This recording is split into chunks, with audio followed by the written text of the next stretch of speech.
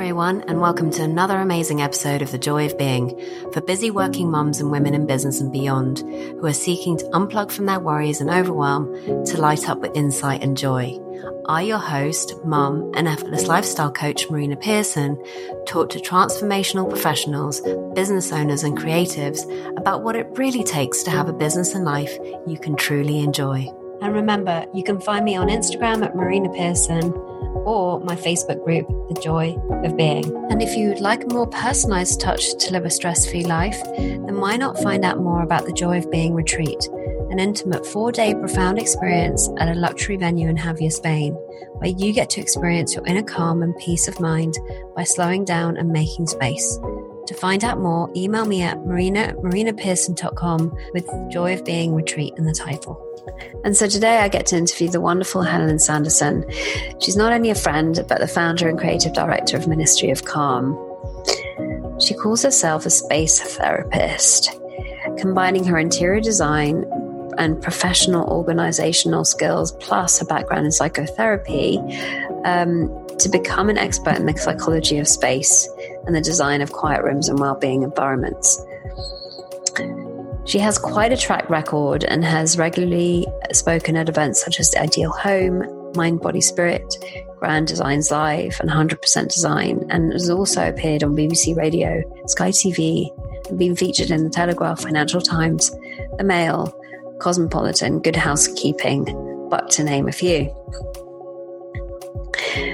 Her work takes her all over the country, supporting people to clear their clutter, be more organized and efficient, and free up time and energy to focus on what really matters to them. And what I loved about this conversation was the depth by which she works. This isn't just about decluttering and that's it, and getting rid of a few pieces in your home. Her work goes much deeper than that and illustrates how our parenthood or our parents have actually had a massive influence on how we keep our homes. But also we go into the psychology of the behaviors that we have, why we hoard, why we keep things, why we hide things, what's going on behind all of those behaviors. And we talked about how we can just start. So if you're somebody that knows you need to declutter, we talked about a few things that you can do, a few small steps you can do to start decluttering your life and your space in this new year. And the benefits of that: time, energy, becoming more effective.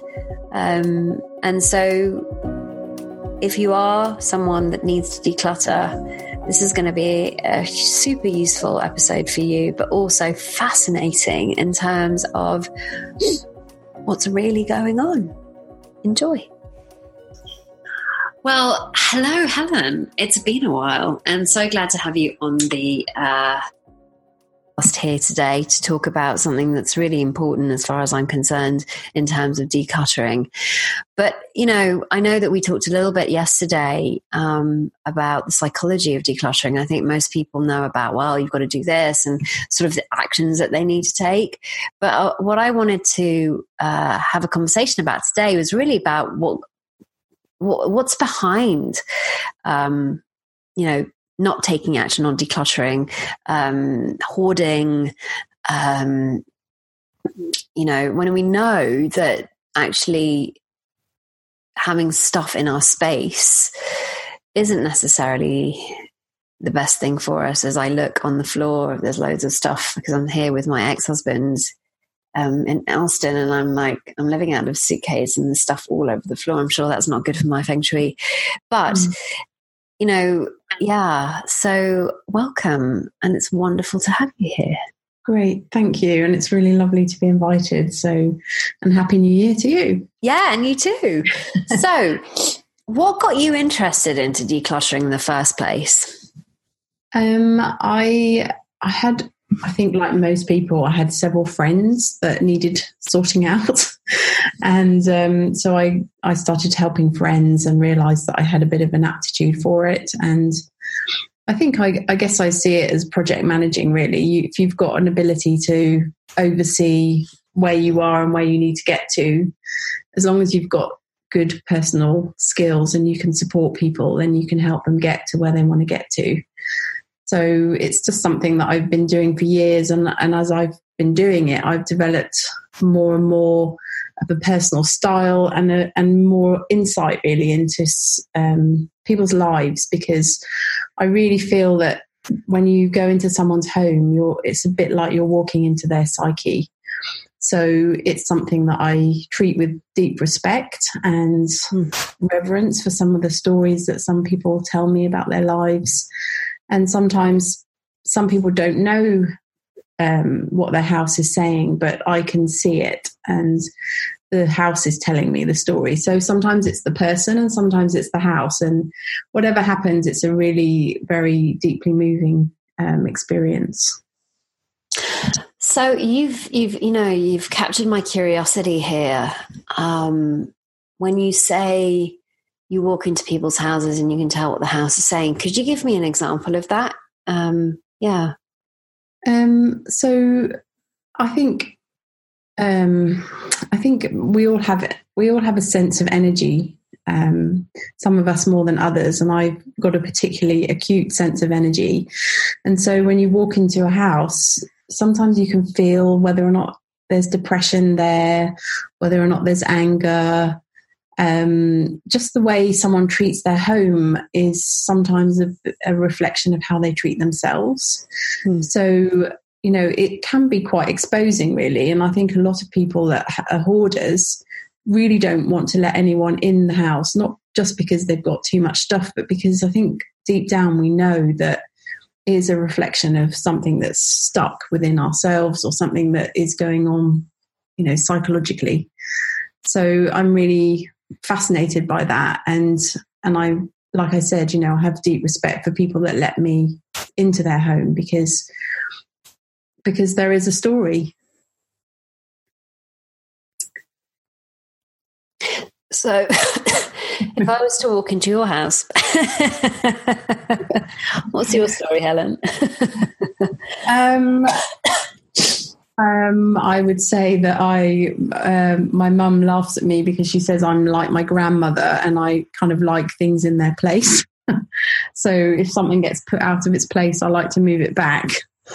And that's so that's sort of slightly on the OCD scale. Although I do have, I don't have a perfect minimalist home or anything, but I do like, once I've found a sense of order, I like to keep it that way. And for me, having order and beauty is a way of keeping my inner stability, I suppose. Yeah. It sort of grounds me, and it makes me feel, that's in its place and that feels good and there's a good balance. Whereas when everything gets turned upside down, it then affects me, which is why I feel that keeping your home in order is really important for your mental and psychological well-being. So what would you say? Because that's kind of sparked up something inside of me, which is, I grew up not really caring about what was on the floor, and I didn't see it. So, especially now that I've got a 4-year-old, it's challenging to keep the house in order. And as I've got more quiet inside, I become much more susceptible to what's around me. As before, I could actually just completely tune it out, like not even notice the amount of mess that was around me. And sometimes I actually do that with when my son is at home, because he has so many toys and we don't have a space for them at the moment. I attempt to keep as much order as possible, but sometimes I completely tune out and I just know it's there, but I kind of ignore it. So what would you say to that? Like those of us who don't get, they see the mess, but it's just something that you just live with. It's not something that you don't even see it almost. Does that make sense? Yeah, I think it totally makes sense. And I mean, quite often I get invited into the home of a couple and there'll be one person that is really driven absolutely nuts and the other person that can't see it at all. And so I think when there's a couple situation, then there's some sort of compromise or meeting place where they can both either share that space or have their own two separate spaces. But I think it's really important to not to use keeping your home in order as a way of beating yourself up. And when you've got kids, if you get into that really rigid regime where everything's got to be tidy, you're just going to drive yourself nuts. So being able to tolerate a certain amount of mess, I think, is really healthy. I do, because I think you've got to be able to, be with what's important and be with the child and be with their play and be with being in the moment. And if you're constantly driven by a desire to keep order, then you're just going to be driving yourself and your child nuts, and a lot of the stories that people tell me when I interview them are, I'll ask them, what was it like when you were a child? Did you go into your room and play in that room, or were you constantly being told to tidy your room? And was it something that was used to scold you? And so I think that our relationship to space is definitely, it starts when we're a child, and it starts not only with how our parents were with their space, but how we were with our own private room or, whatever. So I think anything, it's about finding the middle way, isn't it? Being able to tolerate a bit of mess and chaos, which comes with kids, and then also being able to put things in order to support yourself and your well-being. Does that make sense? Yeah, totally. And as you were speaking, what came to mind was the craziness of thought, right? So there have been moments where I haven't wanted Leo to play because I don't want to actually then have to deal with the mess afterwards. Exactly, yeah. So there's a massive restriction there for him. Yeah. And I've had to really become aware that I actually have that thought process going on, because it got to the point where I didn't want to play with him because then I would have to deal with the mess afterwards and have to tidy up, and I really didn't want to because at the moment Leo doesn't want to do things on his own necessarily. If he's going to tidy up, he wants to do it with somebody else. So that whole process of needing to tidy up, I've realized it kind of triggered a lot inside of me. It's like, I'm really triggered by this. Like, I don't want to tidy up. And then we can sort of understand, we could go into that inquiry about why is tidying up so challenging and triggering for you? I mean, I'm not necessarily going to go there right now, but it's just one of the things that I do with parents is encourage them to make tidying up into a game and make it into part of the play, so that children understand that there's play and then there's tidying up. It's a bit like, if you think about, I don't know, I'm just thinking about the Hindu philosophy of creation, destruction, and preservance. I think it's preservation. Preservation. That's it. And everything that is created gets destroyed. So, part of a creative play process is to make a mess, but then to put it back again and to preserve. So all of those things, I think that we're, as parents, teaching kids those things all the time, not just the play and the creation or the destruction of the order, but, it's about being with all of those parts of the process. Yeah, just what came to mind right there was just the creative process is like that anyway, isn't it? You come up with an idea, you attempt to put it out there, it's a bit messy, a bit jumbled, a bit scrambled, then you basically have to put a little bit of structure in order to it and then tidy it up and then it's done. Exactly. And the other thing that really strikes me about the home is that, a lot of it is about containers. And one of the things that I really love is that I love stationery, and a lot of women do love stationery. And I've kind of often been curious about that. Why do we love stationery so much? And I think it's because it's a shop full of containers. And ultimately, as a woman, when you give birth to a child, you are a container. That is what you are for 9 months. And you're home for a baby. And then many of the people that contact me are actually pregnant women or women who have just had a child and they want to make a nest, and that urge to really create space for this newborn is really strong. So the nesting thing is creating another container, and then, you know, the toys and how they get contained or uncontained and how you contain a child's emotions or, you know, behaviors, and the whole thing about boundaries and containers is it sort of spills over from the psychological into the home, into the practical. And one of the things that, you know, is ideal if you're really lucky enough to have a playroom for kids where you can just shut the door at the end of the day, or even a designated area. So again, it's contained. And so there's an adult space and a child space. So it's all about, I think, negotiating space and boundaries, and that sort of gets reflected in the way we live in our spaces. Yeah, I really love that. And it's certainly food for thought in terms of how space and boundaries are so interlinked. I had not seen that before, but it makes complete sense, you know, that you've got this space for this and that space for that. Because, of course, what of, you know, the workspace, for example, but then that spills into maybe doing work at the breakfast table or not having a space where that's particularly linked to that thing that you're doing. I'm just curious about that. How does that have any impact? Oh, massively. And I think there's even articles that have been written about how our home spaces are changing so much. And if you think about workspaces now with co-working spaces, that the designs are much more based on a home interior, because, you know, this idea of home and work is sort of merging into one.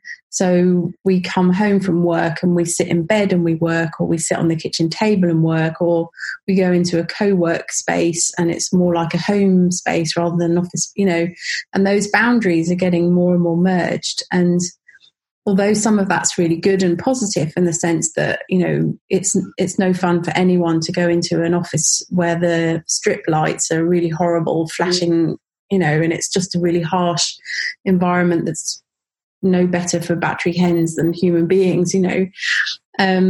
But the idea that the boundaries between home and work have become so crossed and merged are becoming really problematic. And then that gets reflected in the home as well. You know, people come to me and they say, you know, my room is just a constant mess. And I say, well, you've got one room. You're trying to run your business in here, so you've got your paperwork and your accounts, and then you're trying to do your crafting in here, and then you're trying to sit and relax in here and watch telly, and then you're trying to have your dinner in here. And it's like this room has got 4 different jobs, and it just doesn't work, you know. And that's one of the problems. I think that spaces can't meet those demands because we're by losing the walls and living more open plan, we're losing the boundaries. Yeah, multitasking rooms. I'd never actually considered that to be a thing, but what I'm hearing you say is that that's like multitasking, and we can't know the myth of multitasking, right? As if we can do that. We can't actually do that. Like I'm really, I've become conscious of this, you know. And for those that are listening, maybe you find it the same thing. Maybe if you live in a smaller place, you live in the city, you've got a smaller flat, you don't have as much space. So it does become a bit blurry. Like I used to work a lot in my bed, and I attempt not to do that anymore. You know, I've put a desk in a space in the house, so that's where I usually work. But on occasion, might find myself going back to the bedroom and just snuggling down and just doing a little bit of writing there. So, but yeah, and I'm assuming that the impact on that in terms of productivity and so forth, there is an impact on that. Is that something that you found? I think so. And I think that generally when people have a cluttered space, it's hard to think. I mean, it's funny because I've been writing an essay this week and there's this joke, isn't there, that when you've got an essay to write, you clean the house and you find everything else to do. Yeah. And it's true that cleaning is part of the procrastination process, but it's also part of creating order, because it's so difficult to think when you've got chaos around you, or when you've got lots of unfinished business, like, oh, I haven't done this and I haven't done that. And your mind is full of all these unfinished tasks. It's very difficult to focus. Quite often my clients say to me, I keep saying to myself, I need to declutter, and it will be this constant conversation in their head that is cluttering them up so much that they can't actually do anything anymore. So I definitely think that productivity is affected by, your space that you're living in, but also your well-being. How well do you feel if your, boundaries between work and home and relaxation are so merged that you can't create that space for yourself, that relaxation space. I mean, I started off designing quiet rooms and meditation rooms because I really felt that to go into a space that was really calm and really soothing, it would help you recenter and reconnect to yourself. And now I'm working with, cluttered homes, which are really draining your energy and your space. So I do think it's really fundamentally important, especially if you're a sensitive person. No, it just got me thinking about your well-being, about my well-being and my clutter.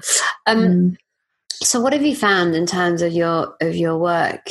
Have you found that when you've decluttered spaces, people are actually, their energy levels go up? What are some of the kind of miracles that you've seen, the unexpected happenings that have emerged from decluttering spaces that you just were like, oh my God, I never even realized that? I think if you take on that metaphor that the home is a mirror of yourself, that generally people come to me when they're stuck and they, I guess in a way, a bit depressed, and they can't really see any way out of it. And so they've picked up the phone and reached out for some help, which is a good sign. But generally there's an admission that being stuck, they can't kind of get to where they want to be. And so I generally believe that clutter is one of three things. It's either a trauma that's been buried, or it's a distraction, a sort of a displacement activity where, some people would say to me, oh, I just need to declutter, or I'm going to declutter 15 minutes a day, and they just never, ever get there. They just keep doing it. Or it's a burial of a dream or a passion or something that they haven't quite discovered or let themselves create. So maybe a book that hasn't been written, or a painting course, or a dance or something. So I generally find that people come to me when they've kind of got fed up with the stuck, when they've got to the point where they just like, actually, this is obviously never going to change. Even though I tell myself every day I need to declutter, I'm just not doing it for some reason or another, and I need some help. And so when I come into the space with someone, they're usually at this point where they're ready to make a change. And part of what I would do is help them identify what is underneath the clutter that they've been burying, so that we've got a sense of purpose really for the energy that gets released. So you asked about energy, and generally, even though the work is quite tiring, the actual energetic reward is huge. I can walk out of a session feeling really energized, physically tired, but energetically energized, if there is such a thing. And so people would be really energized and suddenly inspired, and they'll start seeing hope again, like, oh, I can do this, or it is possible, or it is shifting, or, maybe I can write that book. And I'll just give you an example. I worked with somebody who had been living in a house for, 20 or 30 years, and brought up her family there, and ended up being on her own. Kids have left. and she was single, and it was this great big family home that just was full of stuff. So we went through a process of decluttering together. But ultimately, what really needed to be decluttered was the house. That she didn't need this great big house anymore. And, finding a new home was her project. So we worked together on that. And actually finding a new home was such a massive thing.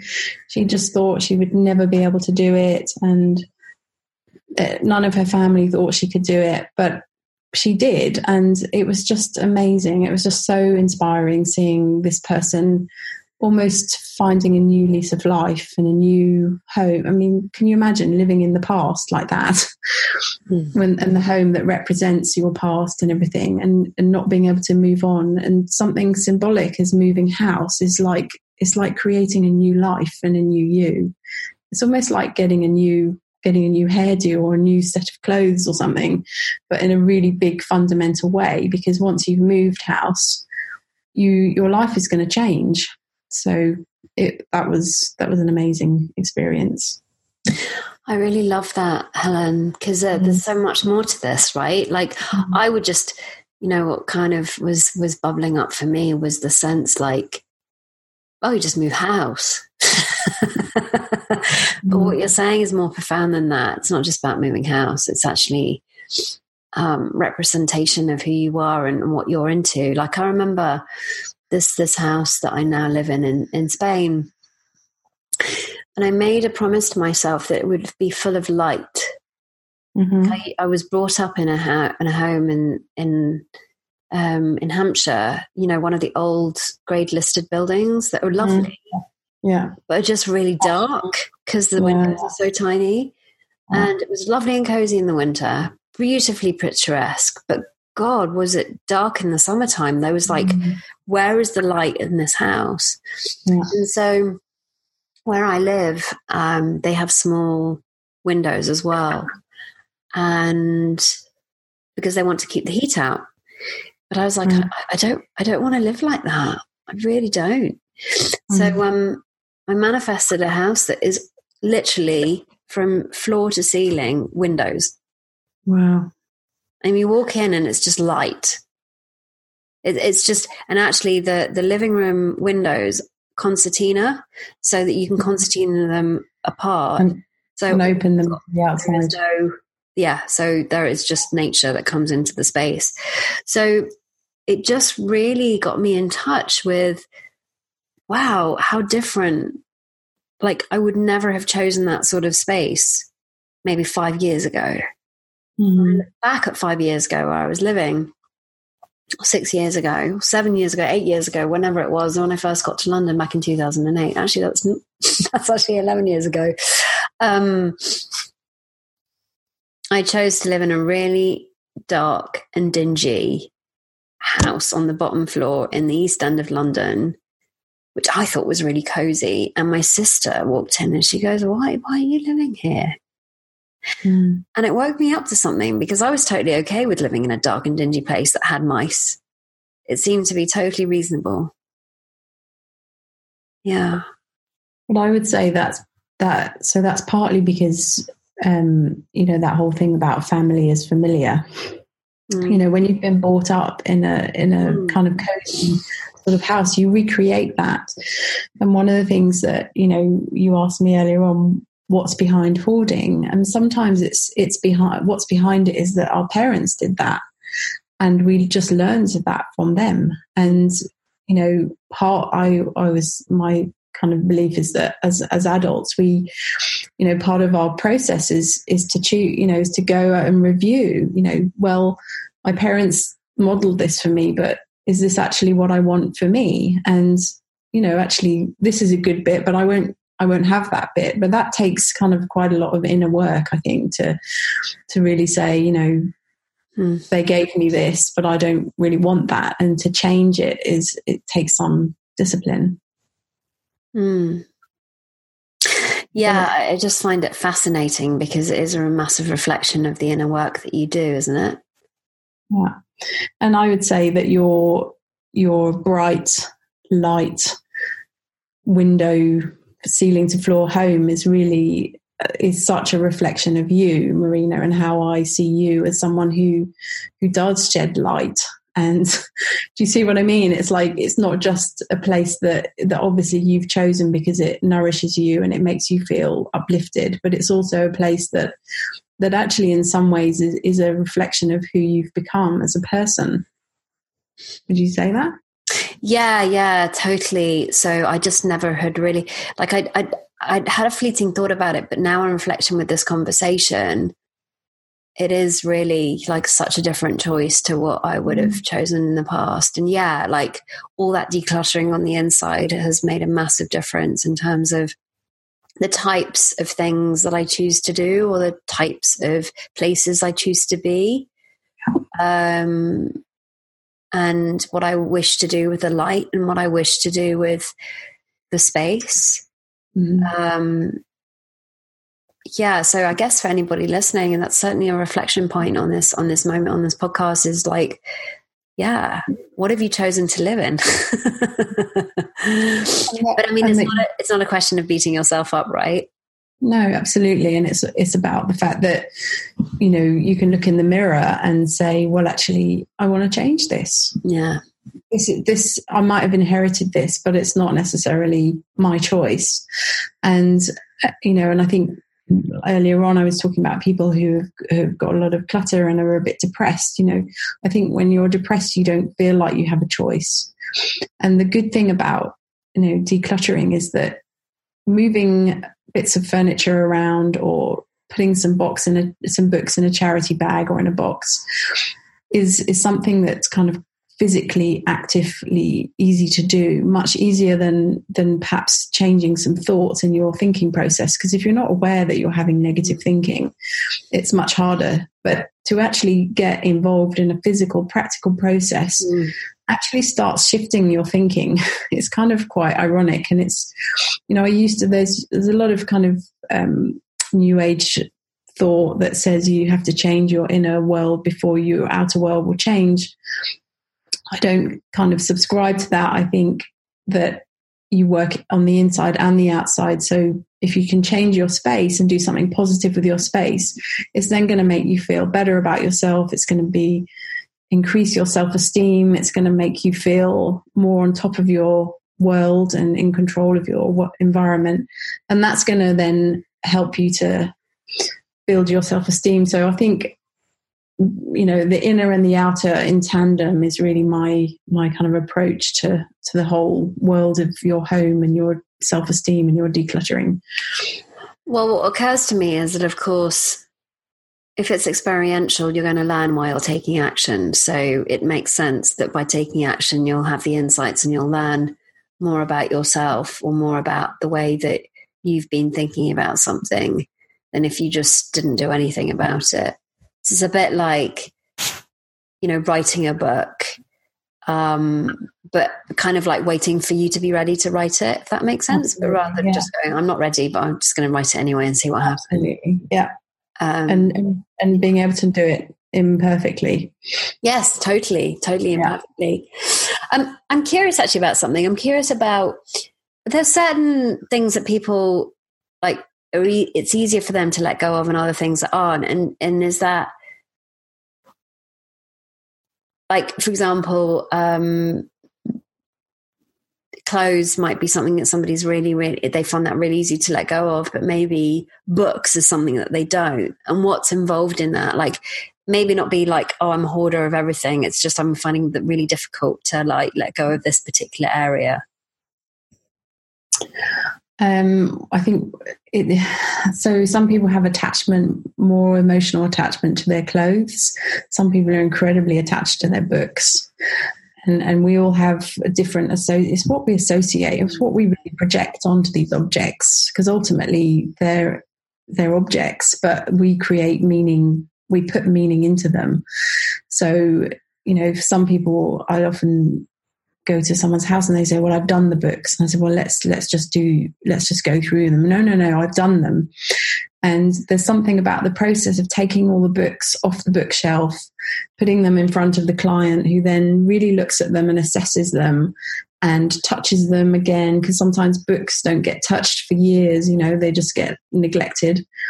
And then we'll go through this process of dividing them up into giveaways and keeps and put them back. And I usually put them back with creating beautiful order. And I've had people burst into tears when they've seen the bookshelf, because it's brought it back to life.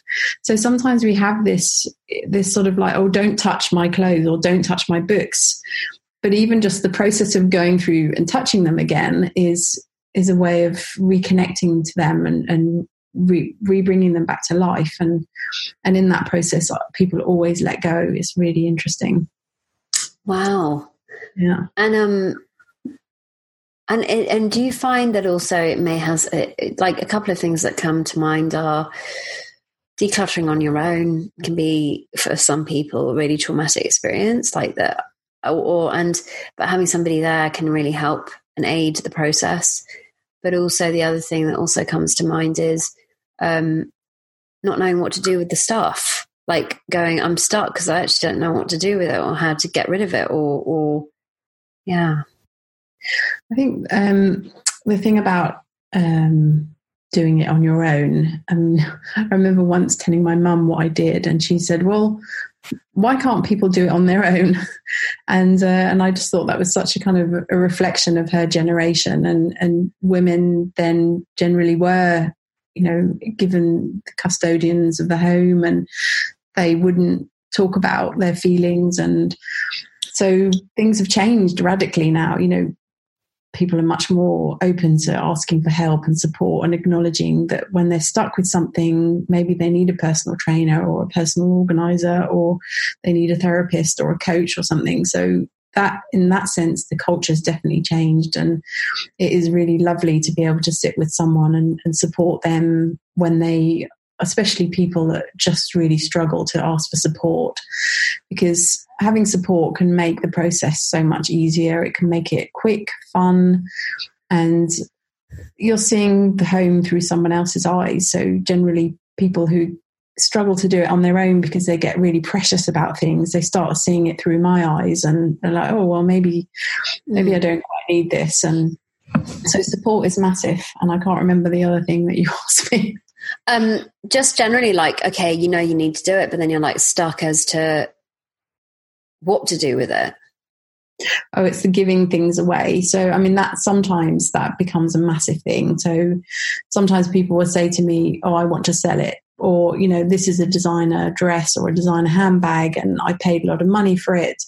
Therefore, I worked for that money and I saved that money, and then I spent that money and I chose that item, and I'm not going to just give it away. But actually, sometimes selling stuff becomes as much of a barrier to letting go as just, sometimes it's just give it to a charity shop and let them benefit from that. If it's something that's taking up room in your cupboard and you're not wearing it, then it's costing you rent, essentially. And what about the things that you don't see? So I'm going to fess up here. I've got drawers where I've got stuff in there, and I'm just like, oh, I know it's there, but I don't use the drawers.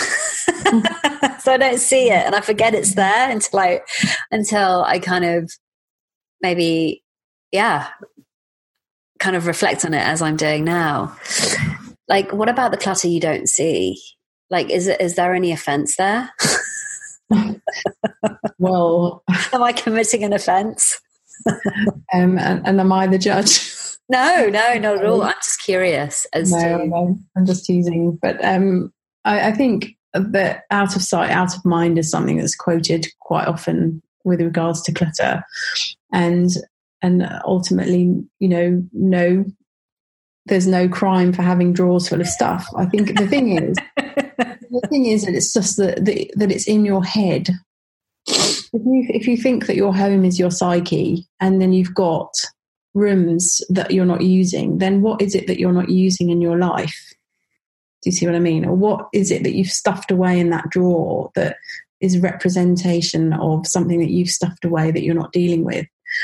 So, and also the thing about what's in your home you carry with you in your psyche. So there'll probably be someone in your head who's saying, well, look at those drawers, they're full, why aren't you going to sort them out? And then it becomes a nagging process, and it's all a process of not being present, because there's the nagging voice that's telling you to tidy it up. If you've got drawers full of stuff and you're completely fine with it, then you'll just carry on, be fine with it. I think it's only a problem when it becomes a way of avoiding being present, or there's something that you've stuffed in the drawer that is something you don't want to deal with. And sometimes it's quite useful having drawers that you can use, because then you don't have to put stuff all over the floor. I was going to say, it begs the question, why would you have drawers? But yeah, fair enough. There are drawers used, and it's like a tool with anything. It's like you can use a drawer to be more effective. I think, if you imagine your desktop is full of files. Sure. And then you think, well, maybe they would be better in that folder. And sure, once they're in the folder, you can forget about them. But would you rather have a folder where you know where to find them, or just constantly be reminded of them every day? So there might be a folder on your desktop that you only use once a year. So why would you have it out on your desktop or on view? Do you see what I mean? It's like sometimes it's about, I really think that there's a mind map, and the whole thing about a filing system on your computer or in your home is it's about a mental mind map. And if you can mind map your way back to things, so if I said to you, could you find the sellotape, and you could go, yes, it's in that drawer, then you've got a clear mind map, and that will make you feel much more ordered and much more kind of centered and grounded in your life, because you will have a little bit of influence over your circle of influence, if you like, because there's so much of life that we don't have control over. And the home is hopefully one place that we do have this illusion of control. And it kind of brings me back to the productivity and effectiveness, right? So if you've got clutter, if you can't find anything, like I realized this about, I know it's so obvious, isn't it? It's like, if you've got clutter everywhere, how do you find anything? And it's like having a cluttered fridge where you can't see what's actually in the fridge, and then you end up buying the same thing, and then you find, like we just did the other day, it's like there was a cluttered fridge here, and we went out and bought parsnips, and then we emptied out the fridge, and there was a whole bunch of parsnips already in there. Yeah. So actually what I've kind of gleaned from this is you can save money by being more ordered, and you can save time. And one of the things that so I say to people, I talk to them about, clutter, or your home is like a garden. So the reason I say that is because the garden is growing, and we accept that if we don't maintain our garden, that it's going to grow into weeds. But for some reason, we don't think that the home is growing, because we think that books don't grow and that, toys don't grow, but we're always buying them. So they are, or they're being used, So the first thing you have to do with a garden is do the weeding. And then you find the homes for things. Let's do the planting plan, and, right, the sellotape goes here. That's creating the mental mind map. When I come in, I put my keys on the landing station, and that's where my keys live. So I don't have to look for my keys every time. And then there's the whole thing about maintenance. How do I keep my garden from becoming overgrown again? How do I keep my home, maintain it, so that I'm not running this strict regime, but I'm also not being really neglectful. And so I always say to people, what's a small thing that you could do at the end of the day? Say, have some house rules for yourself. So like, I don't go to bed before I've done the washing up, because sometimes, if you come down to yesterday's washing up, to me, that's like you can't save because you've got to pay off your debts. You see what I mean? So if you're always clearing up yesterday's mess, you can't be here today. So that's my whole thing about maintenance. If you can just maintain a sort of level of maintenance that is easy and manageable, so you're not tidying up for yesterday, then you can just enjoy today, which is really what we're here for, isn't it? To be in this moment. Yeah, very much so. That's why I outsource a lot of that already. Like, get somebody else to do it. Yeah, because otherwise you'd be spending your time working on yesterday's stuff. But it's quite amazing. Like, I remember I rented out my house about a year and a half ago now. And I honestly didn't think I had that much clutter, but by God, when I had to remove everything from the house because they wanted the house to be free of everything, I threw bags and bags and bags and bags and bags away. And so I realized that, like, you may think you don't have it, but when you put yourself in the process of getting rid of shit, actually you realize how much stuff you do have. And so I don't know, like, what is there any kind of yearly things that you do, like, or is it a maintenance thing that you have, or what have you found that can be really helpful for anybody listening and that's going, okay, I know I need to declutter, I know there's some psychological stuff I probably need to let go of, but where do I start? Like, what would be a great starting point? So I, as you know, I designed the home declutter kit, and it was to help people with the weeding process, really. And in there we talk about a detox. So I think it's become more popular, and more people are more open to doing like a juice detox. Say for example, they had a binge at Christmas, and then they think, right, I'm going to start the year and do a body detox. Or maybe you need to think the same about your home and like do an annual declutter or an annual detox. And you know, so in the kit, it's designed to help support people go through that declutter process so that you can detox your home. And I think the more that you can get into a regular habit of doing that, it doesn't have to be every year, but once every couple of years, it would be much quicker. It's when it's left to, you know, I've worked with people whose their lifetime of work, 30 years of research is suddenly, that's a really overwhelming amount to declutter. And with that overwhelm just creates paralysis.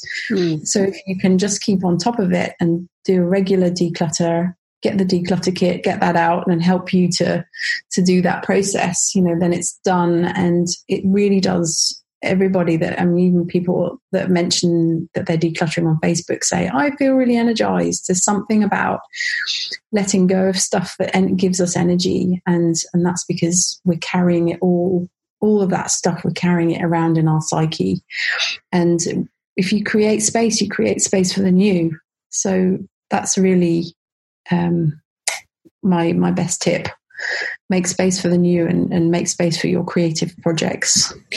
There was a great YouTube video about how we pay to move stuff around the world. Like, you pay stuff, if you pay for your stuff to go, you know, to where you live, and then it gets stuck in storage, and then you pay for stuff in storage, and then so yeah, it's just overspilled into these storage spaces of stuff that you never see, and that just collects dust. Yeah. And ultimately, you know, really what everybody has their treasured memories, you know, and I mean, now that we all have smartphones, it's really good to take photos of things before if you're not sure about letting go, then take a picture of it. But everybody needs a memory box, but, you know, not a memory room or a memory home, you know, just a box of small treasures that you can grab if you ever need to, and it's got your treasures in it. But we really don't need all this stuff. And I know that people who, you know, my clients, they would say that belonged to their mum and it reminds them of their mum, but you only really need 2 or 3 things to reconnect with your mum, because ultimately she's in your heart. She's not in the photograph or in the vase or in the furniture. You know, that's again the projection and the psychological element that needs a little bit of loosening. So that's some of the work that I would do with that. Well, beautiful. And so, Helen, what are you wanting to do more of this year, like in terms of stuff that will bring joy to you? I love what I do. And I particularly love when I meet people and they invite me to their home, and I have that initial meeting where they tell me their story and the home tells me its story, and we kind of unpick some of that story together. And for me, it's a bit like working with someone's dream. It's sort of a mystery until you kind of unravel it, and then somewhere in there's a little bit of a message. So I'd love to continue doing that. And actually, I have designed some workshops so people can come and do that with me in a workshop environment and unpick some of those little sticky stories that they might have in their home. And so those are a couple of things I'd like to do this year. And when you say sticky stories, is that just generally like what we've picked up from our parents, how we run our own homes, the stories that we've created about our space? It's some of the things, it's some of the ways that we've got stuck. So, for example, we talked about, someone who learned hoarding behavior from their parents. And then sometimes there might be a little bit of loyalty. So sometimes we take on a behavior that our parent has had as a way of being loyal to them, even though that behavior doesn't serve us. So it's quite often you can see that with someone whose parent was alcoholic or drank alcohol as a way of dealing with stress, then they might have learned that behavior as well. But it's also, there's a really deep way of bonding with a parent. So I would sort of help people to unpick that bonding a little bit, because if it becomes self-destructive, like having too much stuff is, again, making you feel depressed, it's ruining your productivity, it means you won't invite anyone into your home, then that becomes a destructive pattern, even though it might be keeping you close to your mum or your dad who did that too. It's not really serving you. Does that make sense? Yeah, it does. So I guess time to reflect on that and being given the space and having somebody guide the inquiry can be really, really useful. Yeah, and also being in a room where other people have got similar inquiries. And when I've done little taster workshops before, people have got really excited and they've gone, wow, I didn't think of my home like this, or I didn't think of my art space like this, and now I see it differently. And it's like, just taking a layer, peeling a layer off and seeing it differently and having a new, fresh relationship with it. And it can be really liberating, in the same way that getting your hair done can feel great. It's like a new you, or a snake skin, a layer of you is just time to be shedded, and the new you can be born. Yeah, well, it makes complete sense. And on that note, if anybody listening to this wants to contact you, Helen, how can they do that?